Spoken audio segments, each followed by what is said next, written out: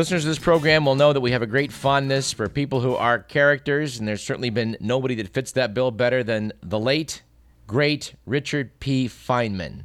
We've been privileged, actually, to speak with some of his associates. Freeman Dyson was a guest at some length a couple years back on this program, and we were able to talk with Feynman's daughter about a collection of his letters, which was published a few years back. There's currently a new book about Richard Feynman in a graphic novel form. It's very good, and we're keen to talk to the author about it. So to make that happen, let's say welcome to Radio Parallax, Jim Ottaviani. Thank you very much, Doug. It's good to be here. Jim, this is quite a remarkable work you've done. Feynman is a character that I think fascinates everybody, being he's a Nobel Prize laureate in physics, also a bongo player, a safecracker, an adventurer, and as is pointed out in your book, a world-class raconteur. What got you interested in him? My initial interest in Feynman came with his very first book of anecdotes, Surely You're Joking, Mr. Feynman. And I got that from I don't know who, but I do know when. It was shortly after it came out, and I was in graduate school in nuclear engineering at the time.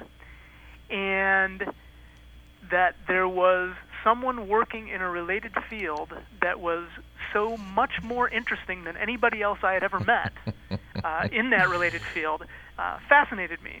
And I've been reading stories by and about Feynman ever since. Well, I have to admit, I have a very similar history myself. When Surely You're Joking, Mr. Feynman came out, it was a big bestseller, but I think that over the years, I mean, people thought it was a great book to begin with. I note that when the Modern Library named the best 100 nonfiction books of the 20th century, it made the list, which is high praise. That is. I didn't even know that, so that's good to know.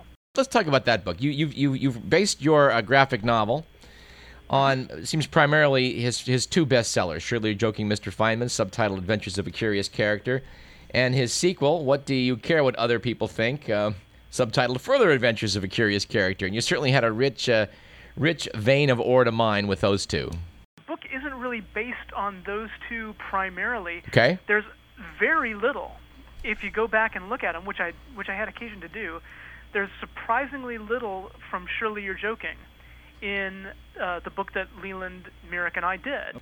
But I think the reason you're saying that is because when it came down to deciding how to structure the book, we chose a similar structure, which is anecdotal and not entirely linear in terms of time, in terms of chronology. So we pop around a little bit. We have an older Feynman appearing on the same page as a younger Feynman, and Feynman narrating a lot of what he does. And the chapters, if you will, are relatively short. And we also, at least I did anyway, had a chance to spend some time in the Caltech archives and look at a lot of the primary material, his letters, his notes. Yeah. Certainly Michel Feynman's book of collection of some of the best letters was a tremendous influence on the book as well. Well, you certainly set aside for the reader, if they want more information, where to go, and you've got an exhaustive list of books, which I imagine you plowed through all of that. I did, and it was fun. So it wasn't even plowing. The difficulty was stopping and getting down to writing. Actually, the temptation with any book like this and any character like Feynman is to fool yourself into saying, "Oh, if I just read one more thing, then I'll be ready to go," because it's so enjoyable. At some point, you do have to close all the books on your desk. In fact, clear them off your desk and face down the blinking cursor and get to writing the story that you want to tell about this person, this character. Well, I'm quite intrigued by the process. Being a graphic novel, you have to put things into in an illustrated form. You're the author, and it says it's an illustrator, Leland Merrick. How do you decide what goes into one little chapter? I mean, is like a storyboarded out? I mean, how like you do for movies? I would say that what Leland produces is very much like that. What I, as an author, and there's no right way to do that. There's no one true way for writing comics. But the way I write the books is, in fact, very detailed. By the time it gets to an artist like Leland, what he we'll see is page 1, panel 1, such and such a setting, such and such people, maybe a little bit of indication of the camera angle, if you will, if I have a specific idea about how to do that. Right. And then laying out what's said in the captions and what's said in the dialogue. And then it goes to page 1, panel 2, and what I think the image should be for that panel and what happens, et cetera, until you reach the end of the book. Mm-hmm. What Leland puts down in pen and ink is what you, the reader, see.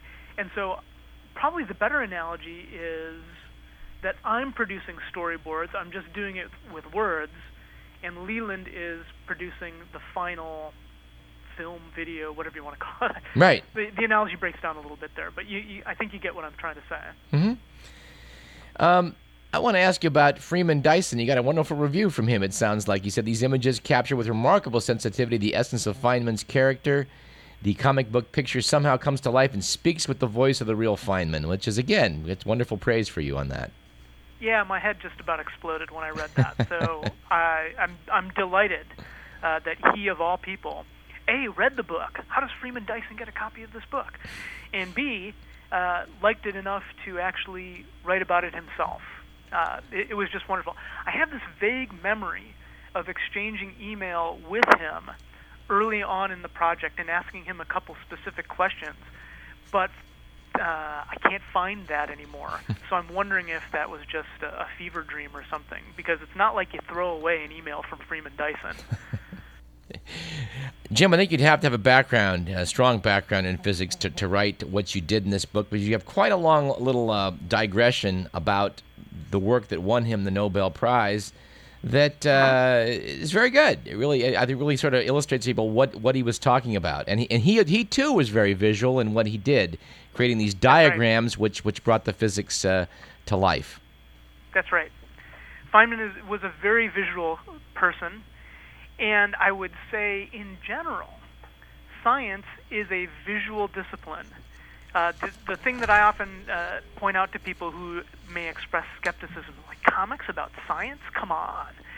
And I offer them this thought experiment, which you can actually do in real life. It's not too hard to do, is go to the library.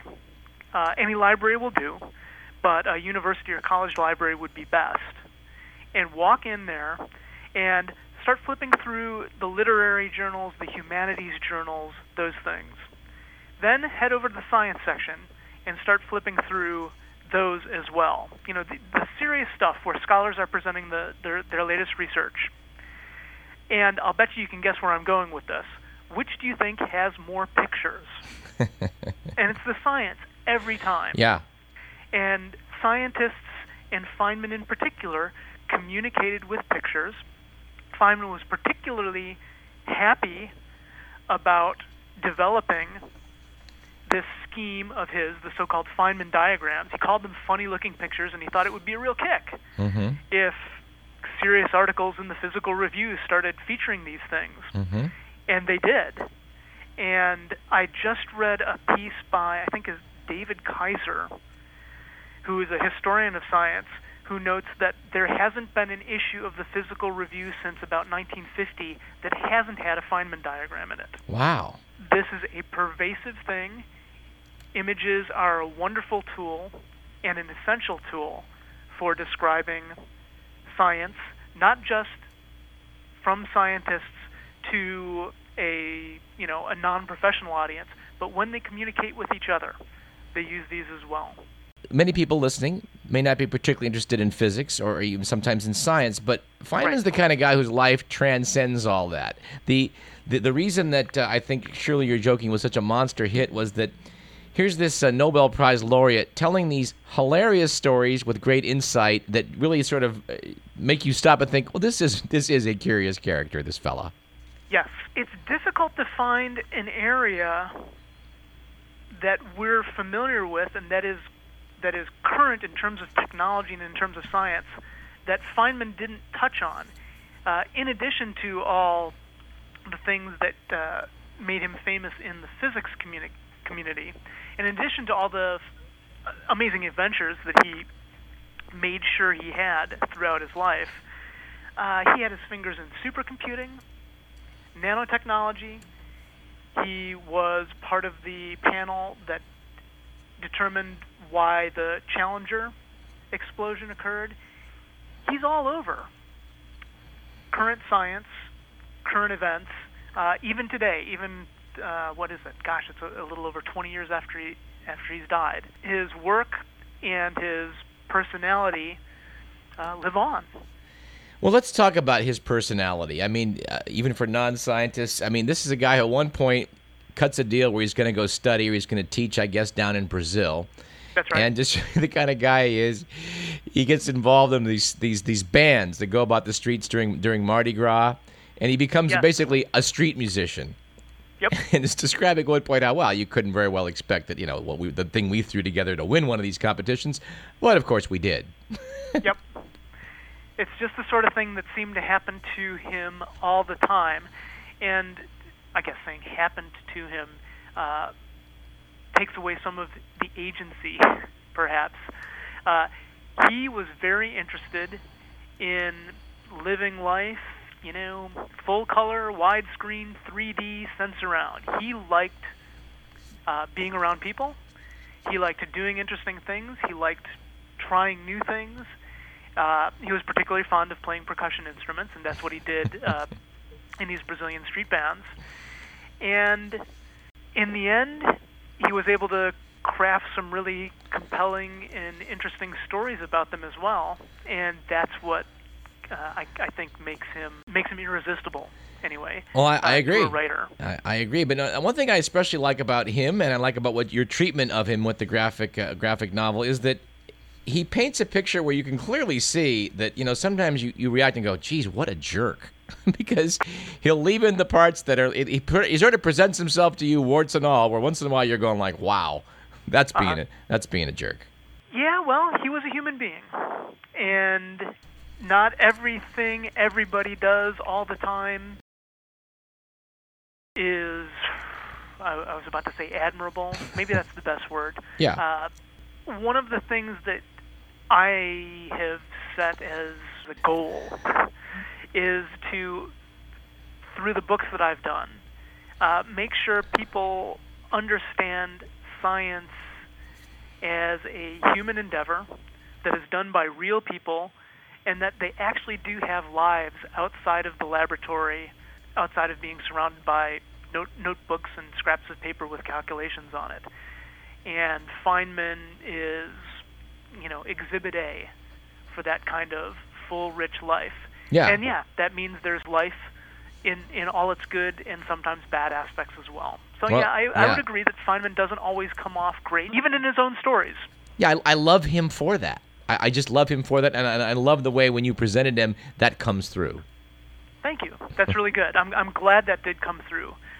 What you don't want to be doing is writing, and I never know how to pronounce this. I should really look this up. But is it hagiography? Yes. Or hagiography? Yes. Well, the lives of a saint, where basically all of the bad stuff disappears and you have this saintly figure, which is what so many biographies or even certainly autobiographies come across as. That would be a disservice to both the real person and I think to readers as well. So I hope this book doesn't come off that way. It sounds like it didn't for you anyway, so I'm very glad to know. Well, one of the things you mentioned somewhere in the publicity material was that, he was a fun guy at parties. Did you have a chance to talk to anybody who was at a party with Feynman? I've known a number of people who have attended lectures by him. I never met him or was at a party. But yeah, I've had the opportunity to talk with Ralph Layton any number of times over the years. In a guy whose life was so colorful in so many ways, there's so many stories. Do you have a favorite? I do, but it's very much colored by the fact that this is one of the recordings that Ralph actually had made early on. So I can hear it in Feynman's own voice because I've heard it in Feynman's own voice. Mm-hmm. And it's the Los Alamos from Below story. And you're familiar with that from Surely You're Joking. But there's a sound recording of it as well. And I think they just re-released that as part of Classic Feynman, which collects both Surely You're Joking and What Do You Care What Other People Think. And in the back of that is a CD with Los Alamos from Below. And I think that's my favorite one because you've got all the aspects of Feynman's life bundled into one relatively compact story. You've got him coming into his own as a physicist, among other physicists at Los Alamos. So he's starting to work directly with some of the greatest minds of the 20th century. You've got the love story with his first wife, Arlene. You've got the mischief with the safe cracking, all against this backdrop of a horrible and terrifying war. And you just really couldn't ask for anything more dramatic and interesting than that. Except it's even better because we've got Feynman telling the story with his own thick accent and all the asides, and it's just wonderful. So I guess if there was anything, it's that story. I didn't leave that one out of the book, though. Jim, there's about page 74 is my favorite story, as you guys illustrate. At one point, they're realizing that the people that are refining the uranium out in Oak Ridge are stacking it up, in danger of reaching critical mass and blowing themselves to kingdom come. They send out young Feynman to see what he can do to straighten out various matters, and one of the things he determines is that, well, you shouldn't let the uranium pile up. So to fix this, they show him a long table of diagrams of various means they've got to make sure that nothing ever accumulates. And as you describe in the book, Feynman says, well, I took mechanical drawing in high school, but I'm really not that good at reading blueprints. So as they're going blah, blah, blah, he comes in here and this goes there. He's looking down like, what is that? Is that a window? He writes, as you describe, you know the type of situation when you didn't ask for help right away, and now you've hesitated too long, and if you ask now, they'll say, why have you been wasting my time? So he looks at it and says, guessing, well, what happens if that valve gets stuck? He just touches it, thinking they're going to say to him, oh, it's not a valve, that's a window. And they all look at the diagram, they look at each other, it's like, oh my God. It's like his reputation as a genius is now assured because he looks at an entire page of blueprints, picks out the valve that if it's stuck will cause disaster, and it's just an accident. Yep. It doesn't get any better than that. A lot of success is about being very lucky. And I wouldn't say that's true of most of Feynman's, he wasn't lucky to come up with a concise and useful formulation for quantum electrodynamics. But he was lucky on that one, and it does make for a great story. And that's how you get a reputation, as you said. It's a good one. I'm glad you picked that. Well, for those who want to learn more about Richard P. Feynman, there's no better place to start than this book, Feynman, the graphic novel. We're speaking with its author, Jim Ottaviani. Jim, this is fine work you've done. I hope that a lot of people will get acquainted with Feynman through this effort. And how's it doing, by the way? As far as I can tell, it's doing well. It's only been out a week at the time that we're talking, so it's difficult to know if it's sold 5 million copies or 50. But as you pointed out, folks like Freeman Dyson have said very nice things about it. So the critical response has been excellent, and I'm just really happy to have the book out there for people to start reading it. It took a long time to put this thing together, so it's amazing to actually have it in my own hands now and see it's a real thing. It's a real book. Well, it's a delightful book. I can't recommend it highly enough. There's another book I see you've written prior to this, T-minus The Race to the Moon, also in graphic novel style. I think I better read that. Maybe we can have you back and talk about it, because that's another subject that's near and dear to our hearts. Oh, I'd be delighted. I love talking about the space race. Me too. Well, Jim, we'll come back. We'll do that sometime maybe next year. That would be lovely. I look forward to it. All righty. That about does it for today's program, which was produced by Edward McMillan. I want to thank our good pal, Mr. Will Durst. You've been listening to Radio Parallax. I'm Douglas Everett. We'll see you next week.